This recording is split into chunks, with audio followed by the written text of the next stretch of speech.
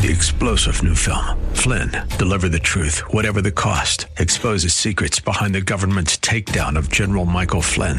Flynn knew what the intel world had been up to. He ordered the first audit of the use of contractors. This set off alarm bells. He told the truth. He was the most dangerous person for Donald Trump to hire. They had to get rid of Flynn.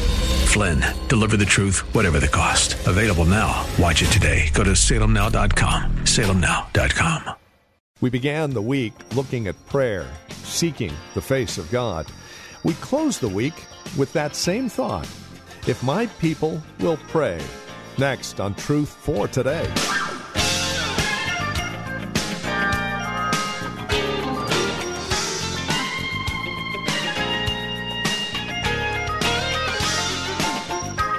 At the beginning of the week, we took a look at what it meant to pray and seek the face of God, and that tended to be an individual thought. Today, as we close the week here on Truth for Today, we incorporate that to a corporate venue. If my people will pray, not just if you will pray, but people congregating together. And that is the encouragement we receive today as our series Divine Conditions for Revival continues. As Truth for Today comes your way today, Pastor Phil Howard begins with this thought. Do God's people need reviving? You would only have to be a person that has just been saved 3 weeks to ever ask the question. Because once you have been saved for a while, we all struggle with those lapses, those no seasons, there's good seasons. There's what he really calls in and out of season. The out of season is no season. And so we look at 7:14, what God told Israel when at the high point of all of their kings, Solomon is building the greatest temple ever seen in the ancient Near East. And at the dedication of it, something powerful happens. In the midst of it, you can imagine, God says, there will come bad times. There will come times of drift. There will come times when the nation will fall away from me. And I want to give you something.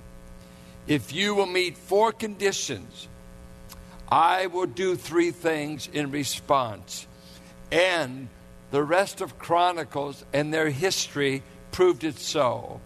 When they humbled themselves, when they prayed, when they sought God's face, when they turned from their wicked ways, God heard from heaven. He would forgive them of personal sin. Notice what he says. I'll heal you of the personal sin. And then I'm going to restore your land. I will hear from heaven. I will forgive their sin and heal their land. My eyes will be open and my ears attentive to the prayers offered in this place. A remarkable promise, a latchkey for the rest of the history of Israel. And every king, every leader who followed this in times of national calamity, when divine judgment was coming upon them for sin and backsliding, when they did this, they were always restored and delivered from their immediate oppressors. Sometimes it would last for years, and regretfully, many times they lapsed right back with another king, another administration, and they would repeat their sins over and over. And so the cycle went on, repeated, until finally, after 2 exiles, the northern kingdom is led away in 606 by Assyria. 586, Nebuchadnezzar and Babylon take them into Babylon. And even then, after that, there's a second deportation. They're scattered. The temple is left in shambles. They have no synagogue, no temple, no place, no priesthood. They're shattered and broken because of their idolatry. But as long as they had this place, they had this promise. Meet me on my terms, and I will restore you. And today we want to see how Jehoshaphat in chapter 20 followed this seeking God's face in prayer. And we see a marvelous prayer of his. And we want to learn from it. And I think as we look at chapter 20, at his prayer, it sparks something in my mind. And that is this. People know they should pray. They're told to pray, but they don't know why. They don't really know, why should I pray? Is this a rabbit's foot? Is this counting rosary beads? Is this doing a prayer beads in the Eastern religions? Jesus said, you never heard because you pray long. You never heard because you pray good. Because he said the Gentiles have a whole lot of words, a lot of gibberish. They have length in prayer, but they never get anywhere. It's a wasted thing. And I find it with believers. It's hard to sell you on something that you don't believe will work. Why pray? Why pray? I've got a busy life. My palm quarter is full of important engagements with important people. Why pray? And I'm going to show you in the prayer of Jehoshaphat 5 reasons he was told to pray and 5 reasons why he prayed. He had 5 theological reasons working in his mind. There was a reason he went to God in prayer. And I would say to you, until you have a little theology, biblical understanding of the effectualness of prayer, you probably never will want to pray. James said this, when the Spirit works in a man or woman, he says, Spirit-wrought prayer in a man or woman, and he said a man here, and he's going to refer to Elijah, the prayer of a righteous man, and in the Greek it's the idea wrought in him by the Spirit, effects great things. It is effectual. And he gives the example of Elijah that shut up the heavens by prayer, prayed again and the heavens are open, could take on 400 prophets of Baal and midday, soak the wood that when he's going to pray, he prayed to the God of Abraham and God consumed it. 400 false prophets killed in a day. He said he was just a man of like passions, but when he was energized to pray, divine effects took place because of his prayer life. And when you're divinely empowered and moved upon God to pray, and you pray, God is about to do some great things just because of your prayer. And that would not have happened otherwise. Now let us go to chapter 20. Tonight I'm going to conclude with the New Testament summary of all, it seems to me, the Old and New Testament of divine conditions for restoration for his church. And we'll look at that tonight. But look, if you will, in chapter 20,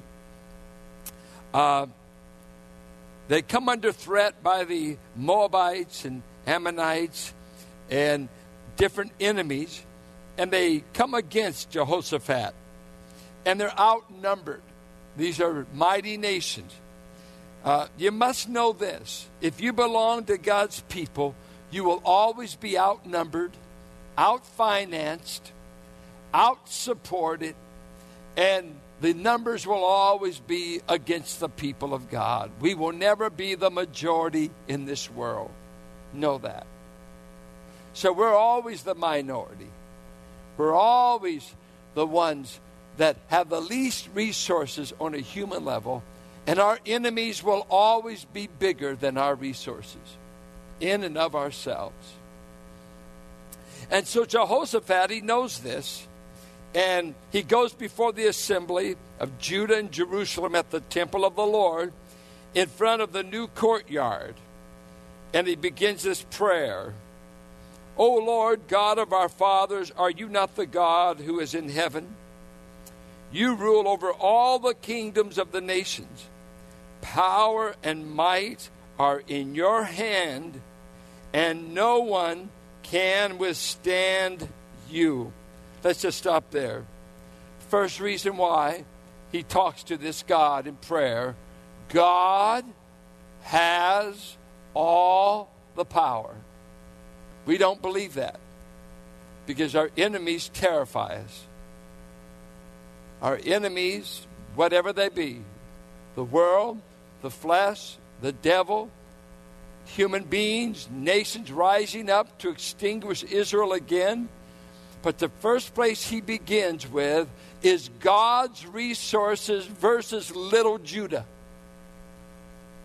We are your people, God, and we don't have a chance against this vast army.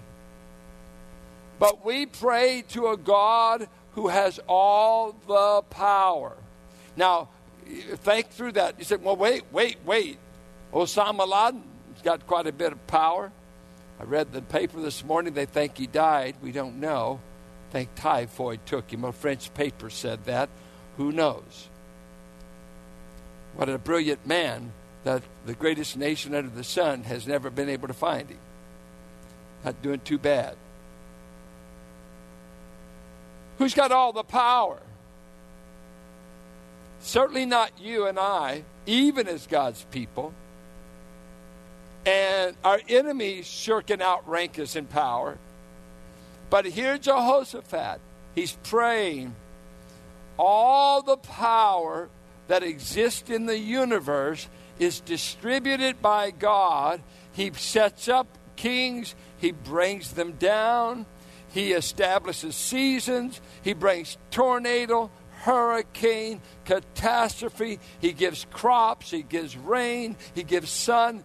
Whether you know it or not, in a polytheistic culture that attributed power to all these gods, the religions of the ancient East was this region was ruled by Baal, this region was ruled by Asherah, this region was ruled by maybe Dagon. Different gods had different counties where they exercised power.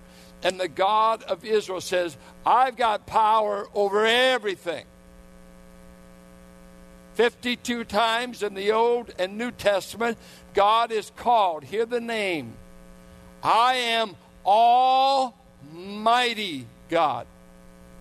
Tell Abraham, El Shaddai, Almighty One, that can make barren wombs give birth to a nation. I am the God of Abraham. I'm not a regional God. I'm not a local God. I am a creation universal God. I've got all power. This is our God. You get access to him through Jesus Christ. We can bring our request to the greatest power known to man, the power that slung stars into space without consulting Darwin. The one who can speak a word, bara. He spoke, let there be light. His word brought all the light systems in this universe. His word, he spoke it. He didn't have a lab meeting. He didn't meet with scientists. He spoke, let there be light, and there was light. Let there be matter. There was matter. And by faith we understand the worlds were framed by the Word of God. He's almighty. And Jehoshaphat says, I take my case to the Almighty One. And when you and I in prayer kneel, I don't care how inadequate your resources are. I don't care how lost your child is, how broke you are. If you take your case to this almighty God, you've got access to everything you need. He's the one. He can save your marriage. I'd talk to him before I would a counselor. Your counselor will help give you a bill and you still get a divorce. God could change human hearts. God could make stubborn people who are always right in their own eyes repent and admit it's my fault. God can do that. So he says, I'm taking my case, Israel, to the Almighty God, the Creator. And listen, when we talk, I hear Paul say in Ephesians, when you come to Christ, know that the power that raised Christ from the dead is in you. Ephesians 1. Did he not say it? I want you to know the riches of your inheritance. I want you to know the hope of your calling. And I want you to know the exceeding greatness of the power of God that raised Jesus from the dead. That power is at work in you. Now I ask you, has God the Father made the power available to his own? He has. Why are we so powerless then? Because we think we're adequate. We think we can do it. And every time we fail, we've done it in our own energy, our own self-reliance, our own slickness, our own ingenuity. And he's going to let you fail and fail and fail until you discover the power is not yours, it's his. Because he doesn't want you to get the credit. And everything you get the credit for, you did. Hurrah, hurrah for you. But you've never saved anyone. You have never even created a gnat before. Why are we impressed with ourselves so much? Because we bought the lie that we're God's. Self-sufficient. But he said, pray to the God of power. He goes on, O our God, no one can withstand you. O our God, did you not drive out the inhabitants of this land before your people Israel and give it forever to the descendants of Abraham, your friend? They have lived in it and have built in it a sanctuary for your name, saying, if calamity comes upon us, whether the sword or judgment or plague or famine, we will stand in your presence before this temple, going back to 7:14, that bears your name, and will cry out to you in our distress, and you will hear us and save us. Prayer is riding on divine promises that God says, I will cast the promise if you will pray it. I will honor it like a voucher. Spurgeon wrote a great little book. I have it. I love it. Called Faith's Checkbook. And when you believe God, the checks you could write by faith. I think of a preacher friend of mine wanted to do an endeavor. And when he presented it to the board and everybody, all he heard is, we can't do it. We can't do it. And the big question was, where's the money? Where's the money? Because, you know, that's the God. You got to consult that God. Money. And he replied to this board, who's talking about money? I'm talking about faith in a God that's in charge of all resources. I tell you, God is burdening me to do this thing. God has shown me this. I've wept for many days wrestling with the work, the faith, and what all it will take to do it. But I know the resources are in God. God can keep a promise. The board signed off, would not buy in, stepped out of it. He had to depart from them. It's happened. It's happened. It's now he looks like a genius. He now looks good because the money's coming in. The finances. You see, God has been getting his work done for 2,000 years, and he hasn't been getting it done because a bunch of bankers thought we could do it. He's been getting it done because people believed him, and he releases his resources where he sees an attitude of faith that has his priorities in view, that wants to do his will.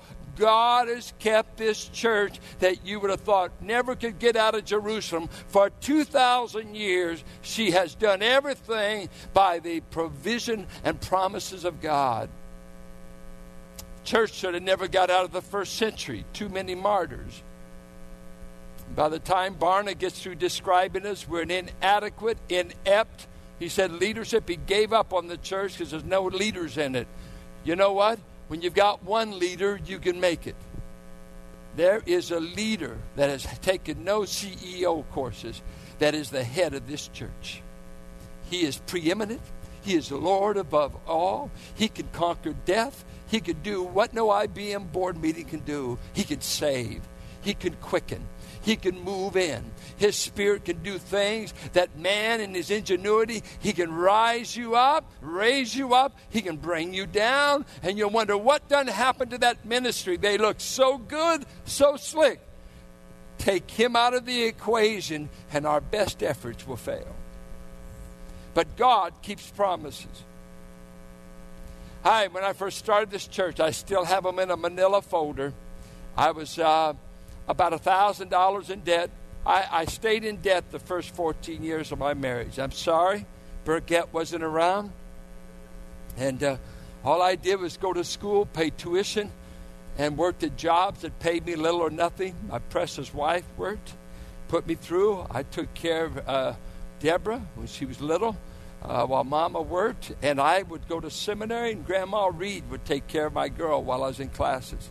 I had no money. I was broke. I lived out of a Mennonite pantry in Fresno because farmers from the Mennonite community would bring food and clothing into that seminary pantry.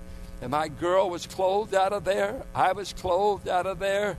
We ate their canned peaches. We ate the Mennonite people of the Ridley, Dinuba area were nothing but good to me. They fed me. And a Mennonite man got me a house for $85 a month. I couldn't even get a house hardly in Fresno in those days. They were tearing them down. But God made a way. So when I landed here, I was broke. And I made this list all the time with Philippians 4:19. My God shall supply. And I'd write all my bills. And I still got them. And it's real corny kind of a ledger. I'd write down the amount, the date, Philippians 4:19. Then I'd put a highlighter through it and date it when God supplied. See, all I had was promises. All Jehoshaphat had was 2 Chronicles 7:14. And when the Ammonites are coming, and the Edomites are coming, and the enemies are surrounding him, he said, I'm going to cash in on God's promise. He said he'd hear us if we pray. And I claim I'm not praying because I'm a great prayer warrior, but God cannot make a promise he cannot keep. So he prayed. And I must tell you, if you will learn to pray with an open Bible, and maybe, I've got 5 I keep these around. I just give you an example. Promises to call me to prayer. Those who know your name will trust in you. For you, Lord, have never forsaken those who seek you. 9:10 of Psalms. I pray these on my knees. You hear, O Lord, the desire of the afflicted. You encourage them and you listen to their cry. 10:17. You do not have because you do not ask. You want to stop griping? Start praying. God said, I haven't heard you ask me. I hear you complaining. I hear you murmuring. I hear you say you don't have, but I've never heard you ask me in prayer. When did I shut you out? When did I say I'm not interested? When you ask, you don't receive because your motives are wrong, because you're a hedonist. You want me to heal your poodle, but you don't care a hoot about your neighbor. I'm not going to be a lollipop God. Until you want what I want, you don't get my resources. And the thing prayer does, it does not change God, it changes you. And with that, we come to the end of our time together here on Truth for Today, the ministry of Valley Bible Church here in Hercules with our teacher and pastor, Pastor Phil Howard. As we close out our program today, we would invite you to contact us. Let us know how the broadcast has encouraged you, has ministered to your walk and relationship with Christ. Now, there are a couple of ways that you can contact us. By phone, obviously the easiest, 855 833-9864. Again, simply call 855-833-9864. You can also write to us at 1511 M. Sycamore Avenue, Suite 278, Hercules, California. 94547 is the zip code.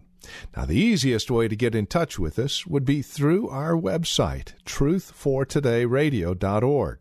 Now, as you stop by, you'll be able to drop us an email, but then take advantage of the many resource materials we have available, again, there at truthfortodayradio.org. You'll also be able to find out more about Valley Bible Church here in Hercules, who we are, what we believe, worship times, directions, and the like. Again, truthfortodayradio.org, or again, simply call 855-833-9864. Would you also bear in mind this radio broadcast is available through listener support? As you link arms with us financially, we are able to continue the ministry here on this radio station. So please consider that as you contact us. And then come back and join us next time for another broadcast of Truth for Today with Pastor Phil Howard. Blessed be the name of the Lord. Blessed be the name of the Lord. Blessed be the name of the Lord Most High. 3-star General Michael J. Flynn, head of the Pentagon Intelligence Agency, knew all the government's dirty secrets. He was one of the most respected generals in the military. Flynn knew what the intel world had been up to. He understood its funding. He ordered the first audit of the use of contractors. This set off alarm bells. The explosive new documentary, Flynn, Deliver the Truth, Whatever the Cost, uncovers the facts behind this scandal. Flynn told the truth. He was the most dangerous person for Donald Trump to hire. I find out the worst enemy that I'm going to face in my life is right here in America. They took my assessment and they wanted me to change it. And I was like, I'm not changing it. They had to get rid of Flynn. With in-depth interviews, archival footage, and never-before-seen personal records of the man behind the headlines. I just felt like I was drowning. Flynn, Deliver the Truth, Whatever the Cost. Available now. Watch it today. Go to salemnow.com. salemnow.com.